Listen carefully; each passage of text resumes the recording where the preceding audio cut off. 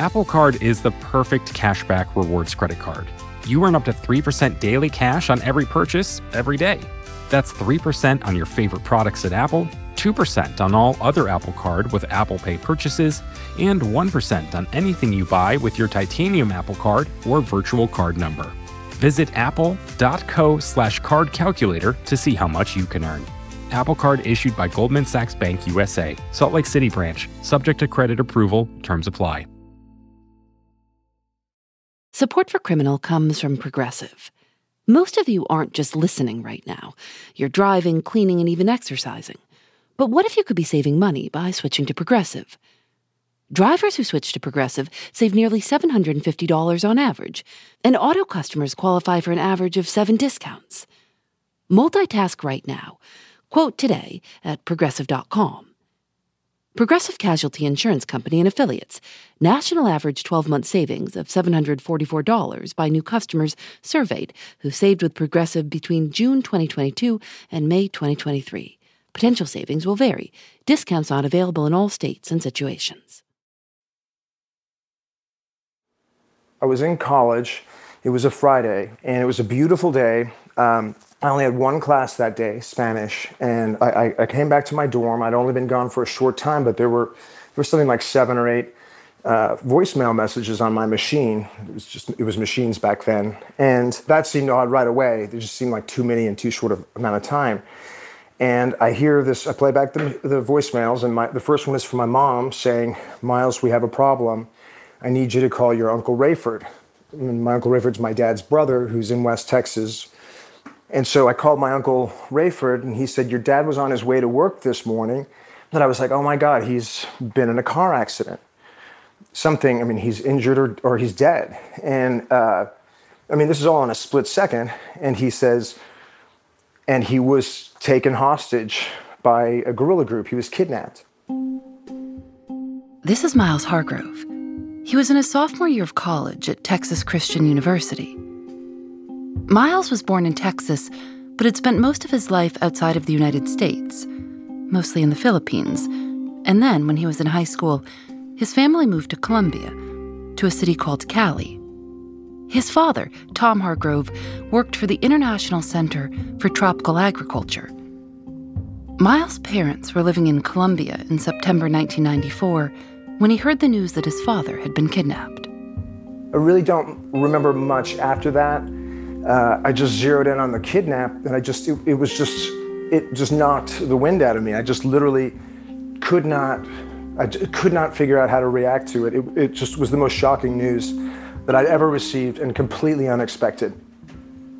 We somehow got off the phone, and I just remember putting it down and just like, I stormed out of the dorm room. I went sort of paced back and forth up and down the halls.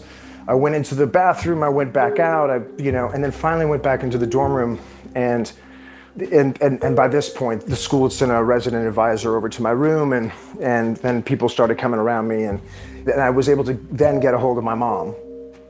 And she sounded scared, but she sounded like she was trying to be, as in control as she possibly could. But she was like, "It's bad.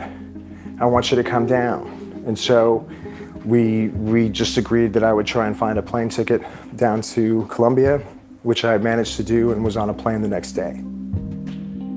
When Miles arrived in Colombia, his mother Susan met him at the airport. A friend drove them home, and in the car, Susan explained everything they knew so far. I just remember as we're driving from the airport, the guy that was driving a little fast, and the roads were wet, and a light turned red, and he had to slam on the brakes, and he slid through the intersection, and then kept driving, and luckily nothing happened. But while it happened, we were in the middle of this intense conversation, and we didn't even stop. It was the fact that this car almost had an accident. It just was so trivial or unimportant compared to what that discussion was that we were having right at that moment. Miles's mother told him that the last time she'd seen his father was the morning of Friday, September 23rd, when he got in his car to drive to work.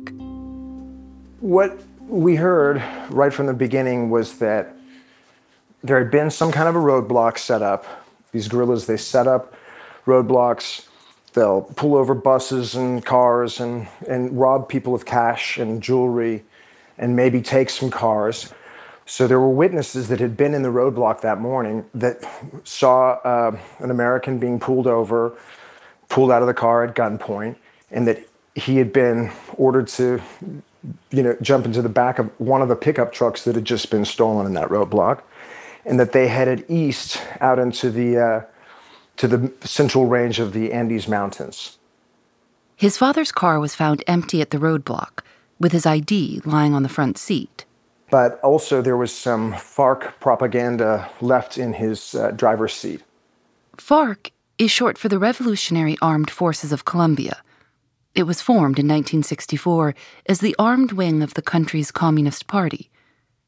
FARC's stated goals included overthrowing the government, the redistribution of wealth, and equality for the rural population of Colombia. Their tactics involved guerrilla warfare, and they funded their efforts in large part by trafficking drugs, illegal gold mining, and kidnapping. So at this point, what were your options? Well, all we could do was wait. There was no way to contact them. And we always understood that, when you're in a foreign country, you can't, the laws of the United States don't apply there. The authorities don't have any sort of jurisdiction.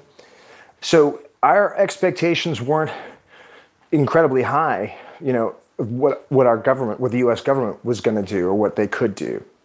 And the thought of a rescue operation didn't really appeal to us. What we learned was that the FARC guerrillas, they were at a real advantage when they would take their kidnapped victims because they could bring them to these isolated areas, like in my father's case in the Andes and there are other people's cases into the jungles, where there would be no repercussions for them and that they would have sort of the benefit of time. And if you send a rescue operation into an area like that the chances of somebody surviving it would be so slim. Miles and his family talked with an FBI agent who was stationed in Bogota, who helped them understand kidnapping, what they could expect, and what he'd seen in other cases. They waited for the kidnappers to contact them. Miles says they were afraid they could be being watched, and so he and his mother and brother stayed inside as much as possible. They didn't hear anything for 29 days.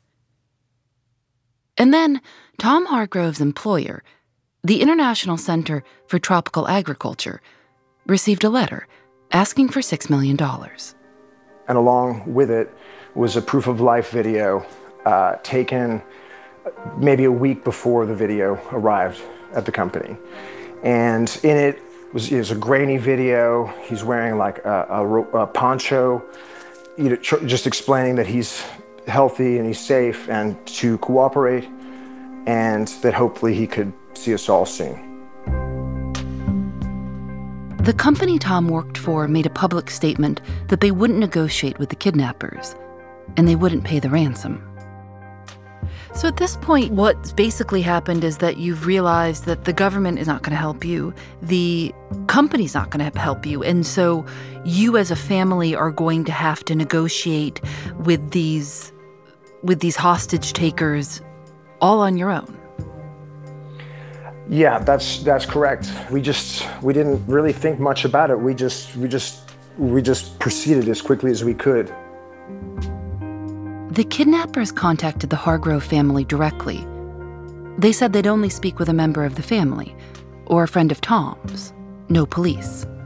They said that we needed to get a radio and that we should be speaking this next Tuesday, and here's the primary frequency and here's backup frequencies. And when this demand came and it said we needed to get on the radio, we knew that none of us spoke Spanish well enough to be the ones to, and we were too emotionally sort of close to the situation, certainly for my mom and for my brother and myself, that we couldn't negotiate on the radio. So we needed to find somebody that we could trust and who spoke with kind of a local dialect and all that kind of stuff.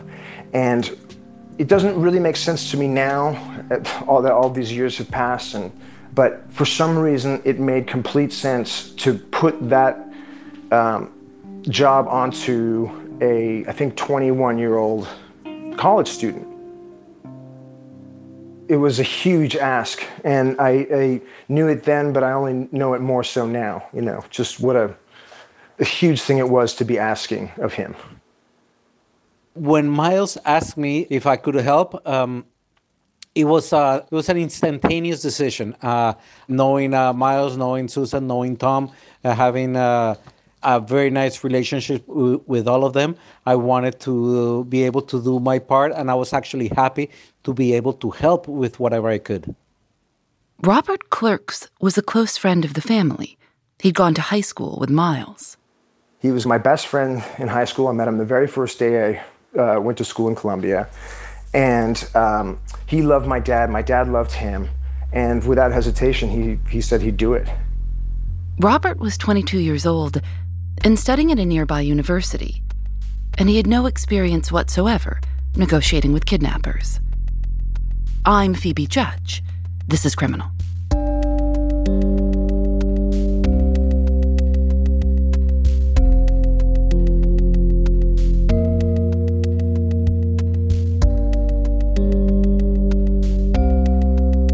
The kidnappers provided Miles and his family with instructions to speak in code.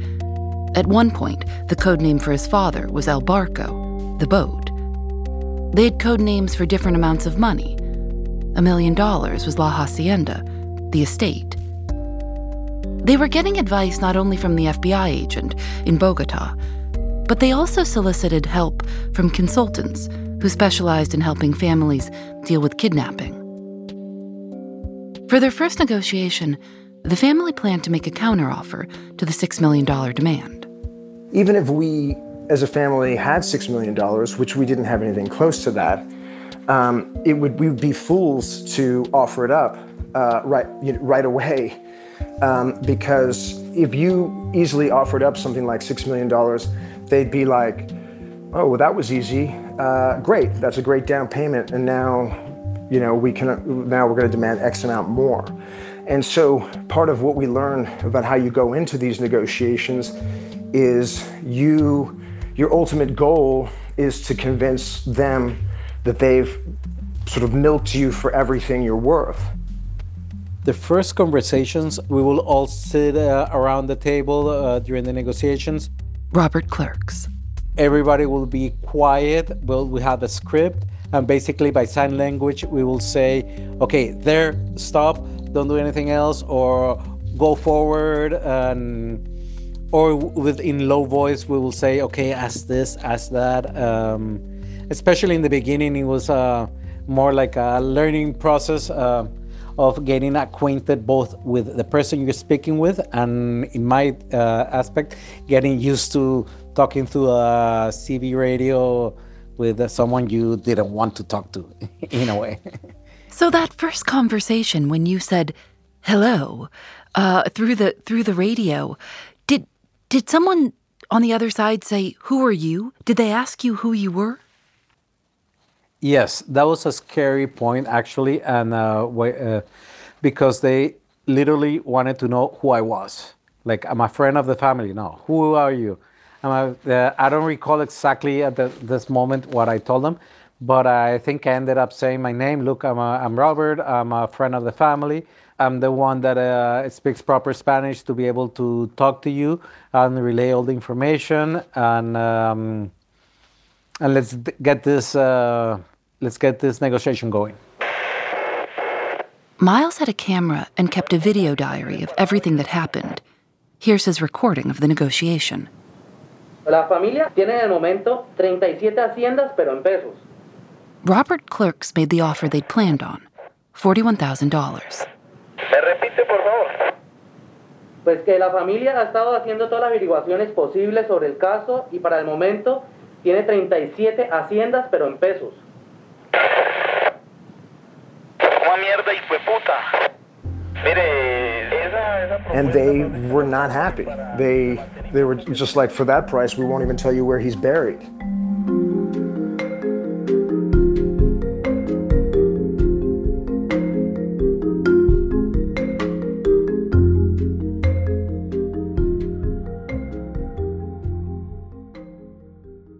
We'll be right back. Apple Card is the perfect cashback rewards credit card. You earn up to 3% daily cash on every purchase every day. That's 3% on your favorite products at Apple, 2% on all other Apple Card with Apple Pay purchases, and 1% on anything you buy with your titanium Apple Card or virtual card number. Visit apple.co/card calculator to see how much you can earn. Apple Card issued by Goldman Sachs Bank USA, Salt Lake City branch, subject to credit approval, terms apply. Support for Criminal comes from Factor. After a long day at work, sometimes the most convenient dinner option is ordering takeout. But if you make a habit of it, it can get pricey. Factor offers restaurant-quality, ready-to-eat meals delivered right to your doorstep. Factor's meals are both nutritious and tasty, and you can choose from more than 35 different options weekly. They have a variety of meal types to fit your needs too, like keto, calorie smart, vegan, and veggie, and more, with plenty of delicious add-ons also. I've tried Factor meals myself. Lately, I've enjoyed their shredded chicken taco bowl and Thai roasted vegetable green curry. You can get as much or as little as you need by choosing 6 to 18 meals per week. You can also pause or reschedule your deliveries anytime. Head to factormeals.com/Phoebe50 and use code Phoebe50 to get 50% off your first box, plus 20% off your next box. That's code Phoebe50 at factormeals.com/Phoebe50 to get 50% off your first box, plus 20% off your next box while your subscription is active. I imagine, you're sitting there with Tom's wife and with his family, his son. And so when the message comes back, for that you won't even get the body, I can imagine that must have been a hard moment for you to be sitting around his son and his wife and seeing their reactions. Oh, yes. In those type of replies from them, you basically just take a deep breath and translate it. I mean, it's something that is going on live. There's not much time to think about it. It's just, and we know it's a tense situations. So it's basically just taking a deep breath and say, this is the reply. How long before the next contact? It became, for the most part, twice a week. I don't remember the exact order of events, but maybe the next time we wouldn't make any offer. We'd say we tried, and we can't. We're trying to borrow more money, and we can't go any higher than that. And then they'd make more threats, and then the next time we'd be on, we'd raise it by another $3,000 or $4,000. I mean, and they again just get so mad because we weren't anywhere close, and it went back and forth like that for. Maybe almost 2 months. And we couldn't tell people exactly what we were up to. So this German family that lived next door to us, the Greiners, they were lifesavers in this scenario because they supported us, but also Claudia, the mother and the wife, her big thing was that we should meet up most nights a week if we could, together and have dinner. There was a common space between our houses. And we put up lights, we would bring in flowers, we wired speakers down there so we could have music.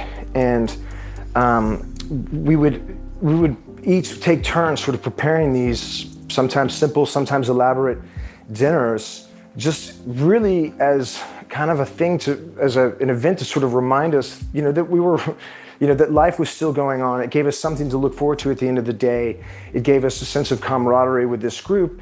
And it was also sort of our roundtable where we would just discuss the latest points of our negotiations and what we were going to do next. Did it feel like you started to have a relationship with this person on the other side of the radio? Yeah, in some part of the whole negotiation, you start building a rapport with the person. You start getting to know him, and I'm not going to say you establish a friendship with them, but you establish a relationship where you agree that you have to talk to each other. So it's you're partners in the negotiation, and I have to deal with you. You have to deal with me, and let's get the negotiation moving. Were you the only person that the hostage takers spoke with Over the radio, were you the only voice they ever heard? Only once someone else got on the radio for like a few minutes because I was in a, it's a funny anecdote. I was in a final exam in college, and in the computer room there was some issues and the exam got delayed. And when the exam was starting was about the same time that I had to start the negotiations. And I actually had to just get out the classroom and say, I'm sorry, I have to leave. But the teacher will look at you very strange.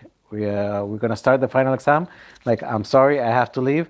And you cannot give any explanations. It's like, I have to leave. It's not my fault that this is late, and I have to leave. And then that day, actually, Claudia, she was part of Team Tom, which were the neighbors. She got on the radio and said, give us a minute, he's on his way, he's on his way. And I arrived, I parked, and I got immediately on the radio. So you were going to school. It was like you were living this double life. You would go to class during the day and then switch your hat and become a hostage negotiator. Yes. Did you tell anyone you were doing this, your family or other friends? Initially, I didn't. I was a little worried of what my parents will say because, again, it's something, because of security reasons, you try to avoid certain scenarios in Colombia. You always try to maintain a low profile to avoid risk as much as possible. And just by being involved in this type of negotiations, you are getting involved in a risky situations. On the radio, for example, you could see like a meter of how strong the signal was. And there was in some communications that you could tell that the person you were talking to could be just 2 or 3 blocks away. And after the communications, I will be getting on my car and going home and always just like looking over the mirror, like, okay, am I being followed or not? Especially if it's a day where you hear the communication is very crisp and you can tell they're close by. And then you stay for dinner, for example, and then you leave and you see a car parked a block away. Then that gets you worried, okay, are they talking from this car? So then you take a long way home, make sure nobody's following you. So yes, it was, at the beginning I didn't say anything, but later on, well, you just have to get it off your chest and tell them, look, I'm involved in this and basically I'm already doing it, so it's no way back. After about 2 months of going back and forth on the radio with the kidnappers, usually increasing their offer by $3,000 or $4,000 each time, the Hargroves and Robert had negotiated the ransom down to $4 million. And finally, they were so angry with us, they put us into what was called a silence, where they said, well, we'll give you a month to think about, where you're going to get this money. And basically, that's it. Radio, silence.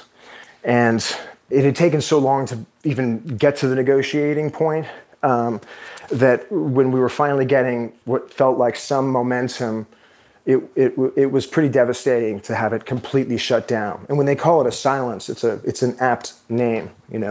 That's what I remember about that time period, was just everything just shutting down. The silence ended up lasting for 3 months. Finally, the kidnappers made radio contact. The Hargroves were prepared to double what they'd been offering previously. They planned to offer $199,000. And what we couldn't believe was, well, first of all, when we got back on the radio, the guy's voice sounded so positive, and there was almost like a, how are things, kind of back and forth, exchange.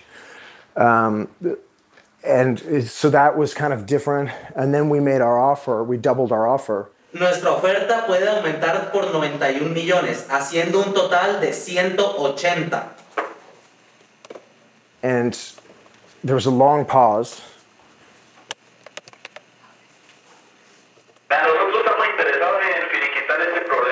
And then they said, you know what? If you round it up to 200,000, we'll make this happen.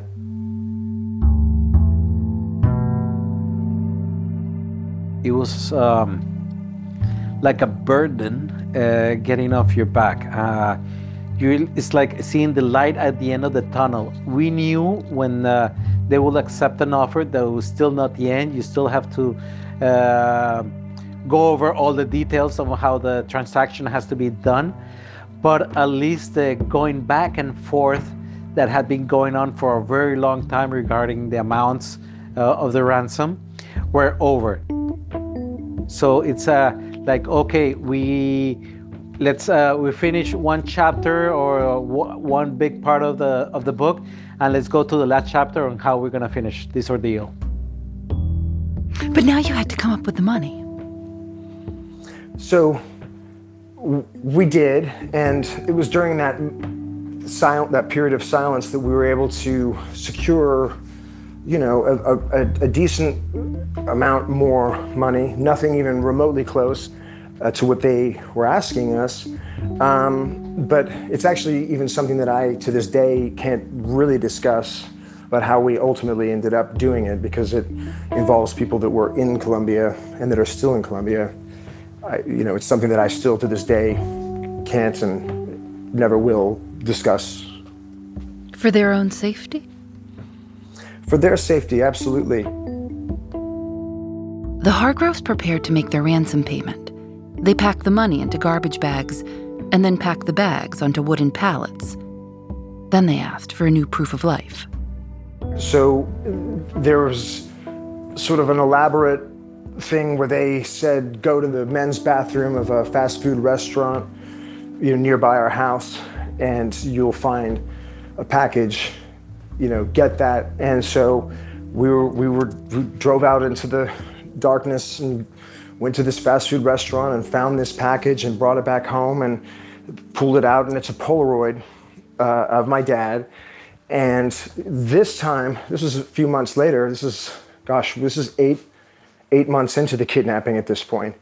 And that proof of life scared the hell out of us, because he looked so gaunt, and his eyes didn't look as confident as the previous proof of life that I'd mentioned. And his finger was in a weird position, like maybe his hand was broken, and he was barefooted, and he looked, dirty, like he had soot all over him. And it was really alarming. We knew we were in the process of getting him out. The mechanism was in place, but it just emphasized the need, like how badly we needed to get him out, and soon. The Hargroves found an old pickup truck and loaded the wooden pallets full of money into the back. They tried to make it look like a delivery truck full of building materials. They hired a professional drop man. They worried that if someone from the family delivered the money, they'd risk being kidnapped too. And this guy went up into the mountains for us. And of course, we didn't hear about what had happened for a number of hours. We were waiting sort of desperately at home. But he came back, not with my dad. We never expected him to be returned at that point. But just, we wanted obviously to know if he'd been able to pull it off successfully, and he had. So all we could do at that point was just wait. And basically you were waiting for your father to show up because you had done what they had asked you to do. Yes, we had lived up to our end of the bargain, and so the next step was for him to come home. We had heard that hostages were usually released anywhere from three days to a week or so after a payment. And it went day 3 to day 4 to day 5 to day 6 and day 7, 8, 9, 10, And it became more and more clear that he wasn't coming home. And of course, all kinds of questions go through your mind, like, did we pay the wrong people? Was it intercepted by another group? Or did we pay for somebody who's already dead? All the worst, all these horrible scenarios kept running through our minds of what could have possibly gone wrong.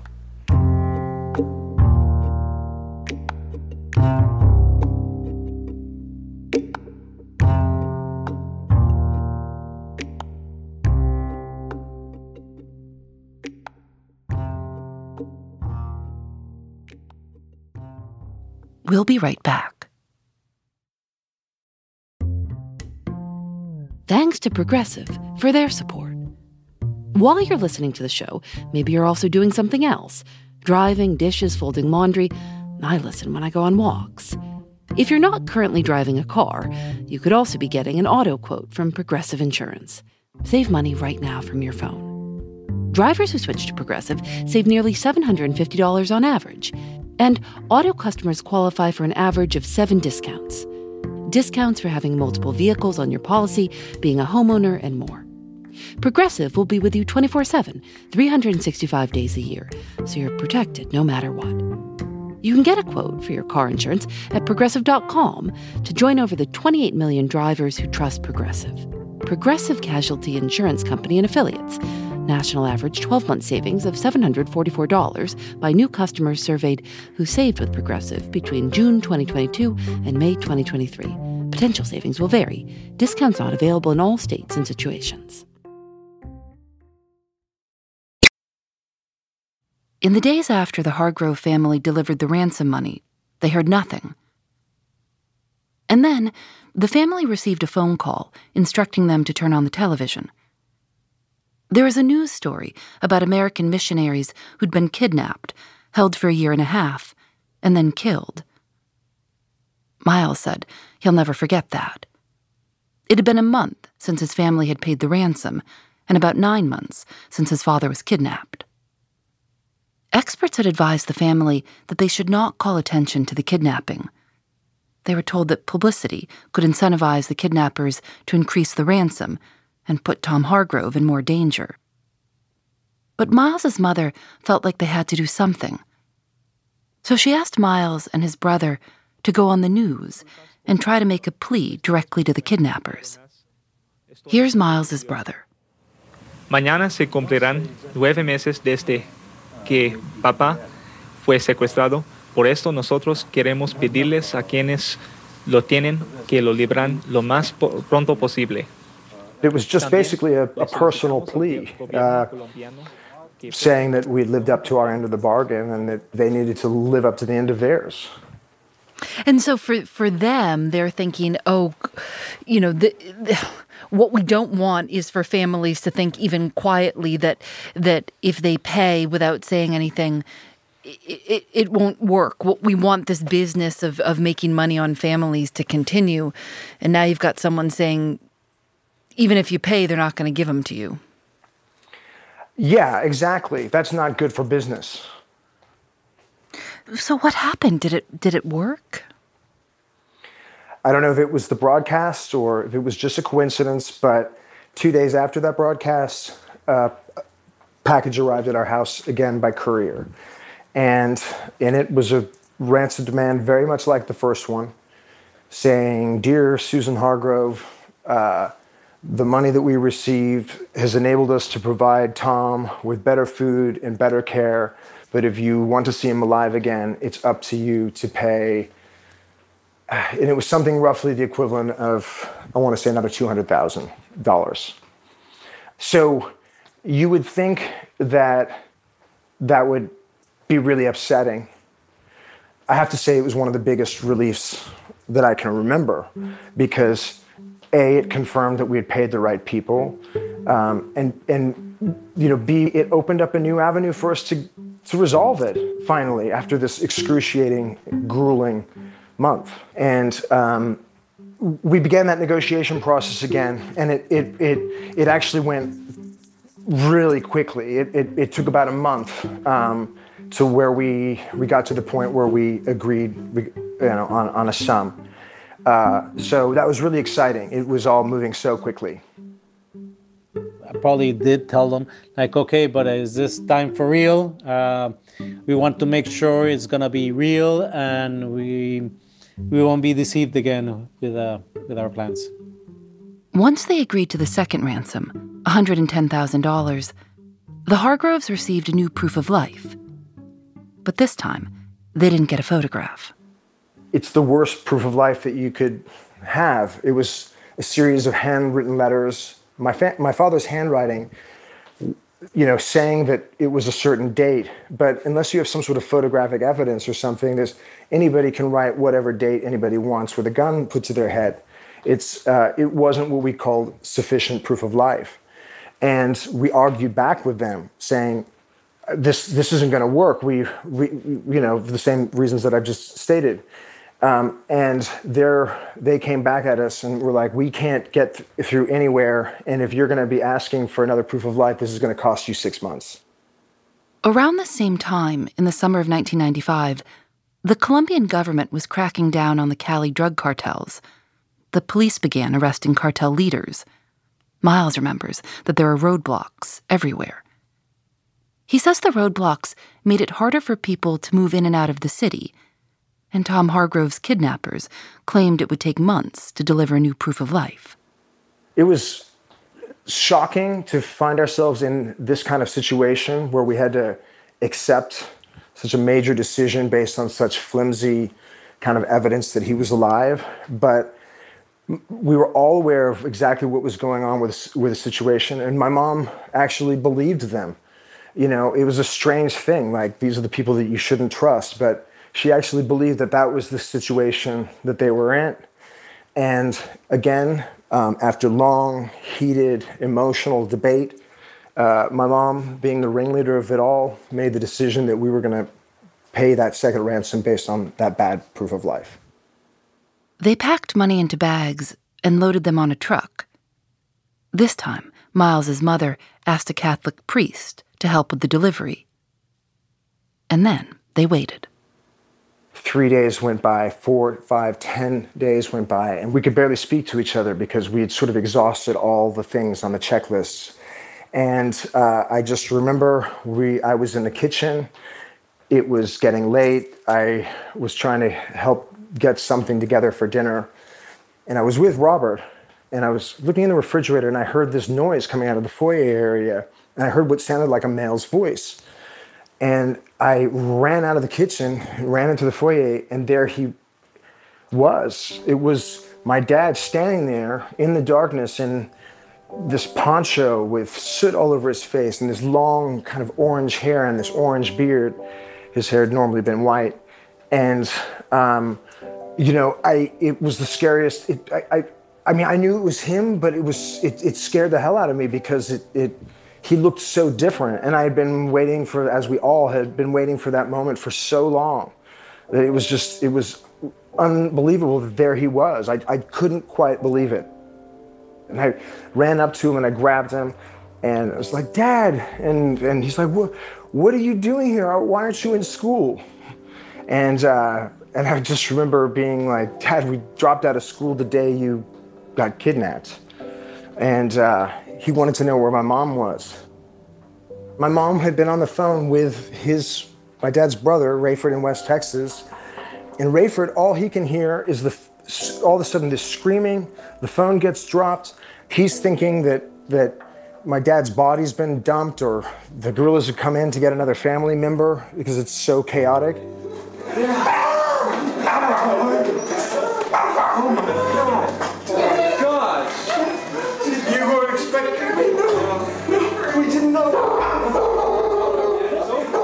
And my mom and dad embrace, and my mom's just bawling at that point.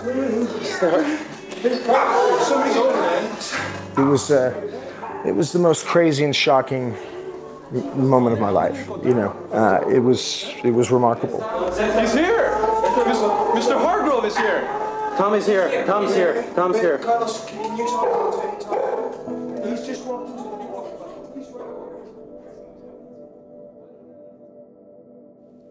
I mean, it must have been amazing to see him in person. Yes, it was. All of a sudden, you feel like, okay, everything that had been done for a year was actually successful, because before that, actually, everybody was very down, thinking perhaps he wasn't even alive. So to see him walking, it was a relief for all of us. It was a sense of success of a whole year of negotiations. At the same time, it was shocking to see him so skinny. Because of malnutrition, his hair was from a different color. And one thing I also recall a lot, the smell. He smelled like a concentrated bonfire. They learned that Tom Hargrove had been held in the eastern range of the Andes, at high altitude, in various FARC camps. He hadn't had a vegetable since April and a bath since March, and we later found out that the orange hair that he had, which had been white, I thought it was some bad attempt of a dye to try and disguise him, but it turned out to be a form of vitamin deficiency that from lack of vegetables and good nutrition. Tom Hargrove had quietly kept a diary the whole time. He wrote about trying to convince the kidnappers that they'd gotten the wrong person. He showed them his business card for the Center for Tropical Agriculture. But there was a misunderstanding. On the card, the initials for the company name in Spanish are CIAT. He wrote that when they saw the letters, they assumed he was a CIA officer. He kept notes about what they did each day, what food they ate, what the weather was like, and the things the kidnappers told him about what was going on. He would get rumors back from his captors every once in a while about the family.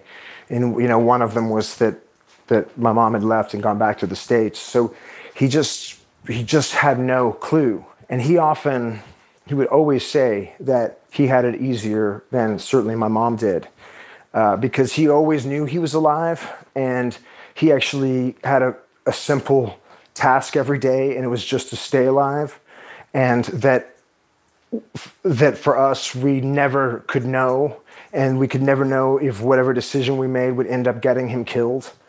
My mom always said that, if somebody in your family is kidnapped, you as a family are kidnapped too. The night that Tom Hargrove came home, the family ate dinner around midnight. Robert Clerks was there with them. Miles says people thought he'd be eager to get out of Colombia, but it wasn't like that. He says it was complicated. They were sad to leave. Miles and his brother eventually resumed their lives as college students.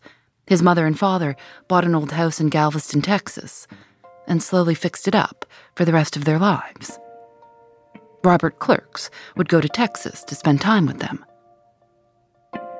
When Tom Hargrove published a book about his time in captivity, he dedicated it to his family and to Robert, who he writes, became the voice of my family.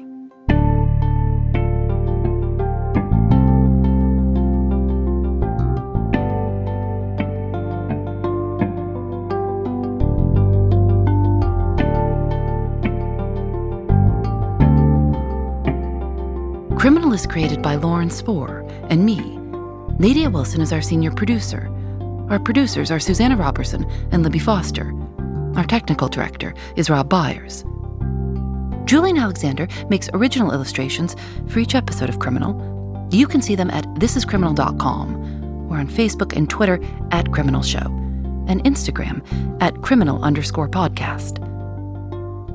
Miles Hargrove used footage from the video diary he kept during the whole experience to make a documentary called Miracle Fishing, Kidnapped Abroad. Criminal is recorded in the studios of North Carolina Public Radio, WUNC. We're part of the Vox Media Podcast Network. Discover more great shows at podcast.voxmedia.com. I'm Phoebe Judge. This is Criminal.